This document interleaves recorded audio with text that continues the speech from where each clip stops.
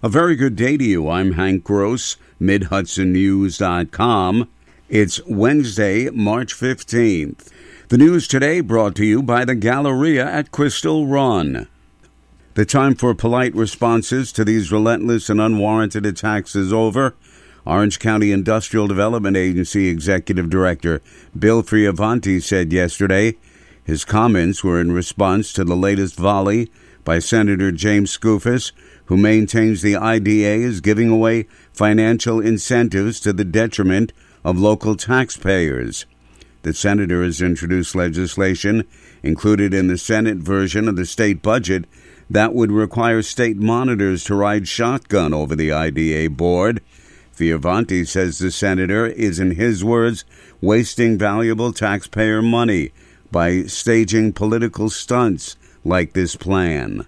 First, he's doing that by demonizing the kinds of companies that we and our partners in economic development are trying to attract to the area. But also, IDAs require that projects are built local. 85% of the construction labor must be local. When he drives them away from IDAs and they get free benefits, such as the 45B plan, basically half of a pilot for nothing, they're not holding the local labor, and all of their jobs come from outside the region and outside the state. Fioravanti says Skoufis' proposal is, in his words, a real disservice to the people of Orange County and the state. State Department of Environmental Conservation Regional Director Kelly Turturro has announced the execution of an order of consent against Keene Equities LLC for violations of the Clovewood residential development construction site in South Blooming Grove. The order assesses a civil penalty of $228,000 with $150,000 payable and $78,000 suspended if Keene complies with the terms of the order and requires all work at the site to stop, with the exception of site soil stabilization work, until the developer obtains the required DEC permits. DEC has recorded ongoing violations at 505 Clove Road in the village of South Blooming Grove. Since May 2022, DEC issued several notices of violation that included cease and desist directives.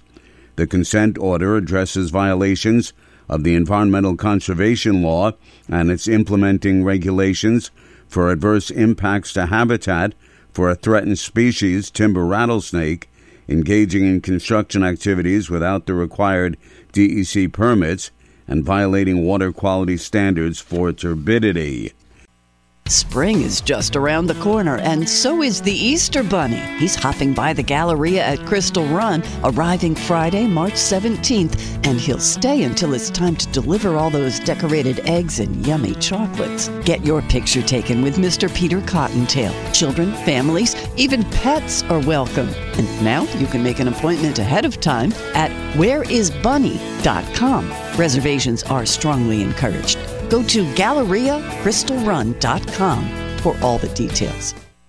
A Middletown man faces up to 36 years to life in state prison when sentenced in May on several rape charges related to sexual contact with children.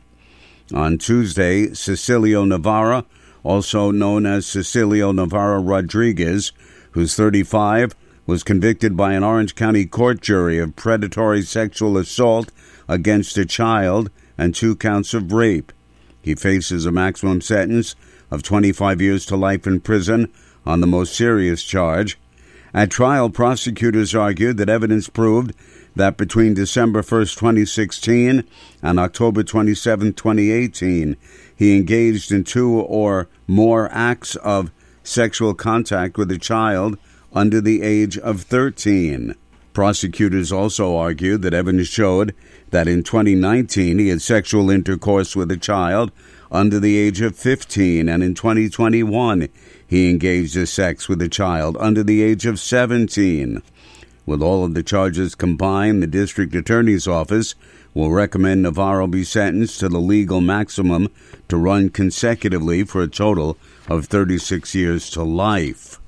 Unemployment in the Hudson Valley Catskills increased minimally in January compared to the same month in 2022, the State Labor Department reports.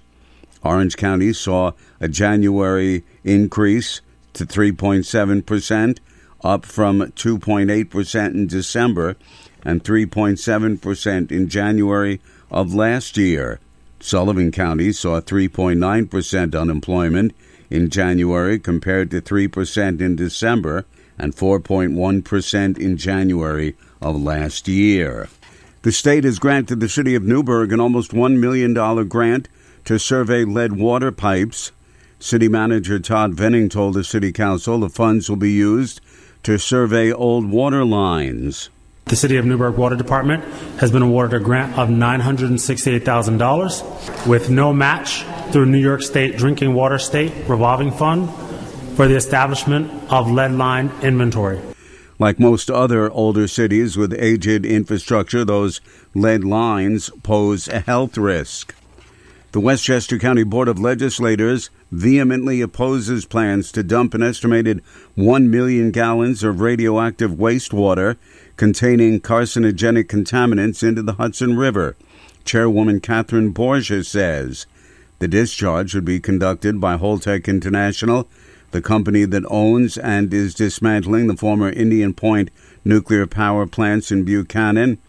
Borgia said the discharge would undermine decades of successful environmental conservation and cleanup efforts on the Hudson River, and the disposal method poses disastrous health risks to plant, marine, and human life.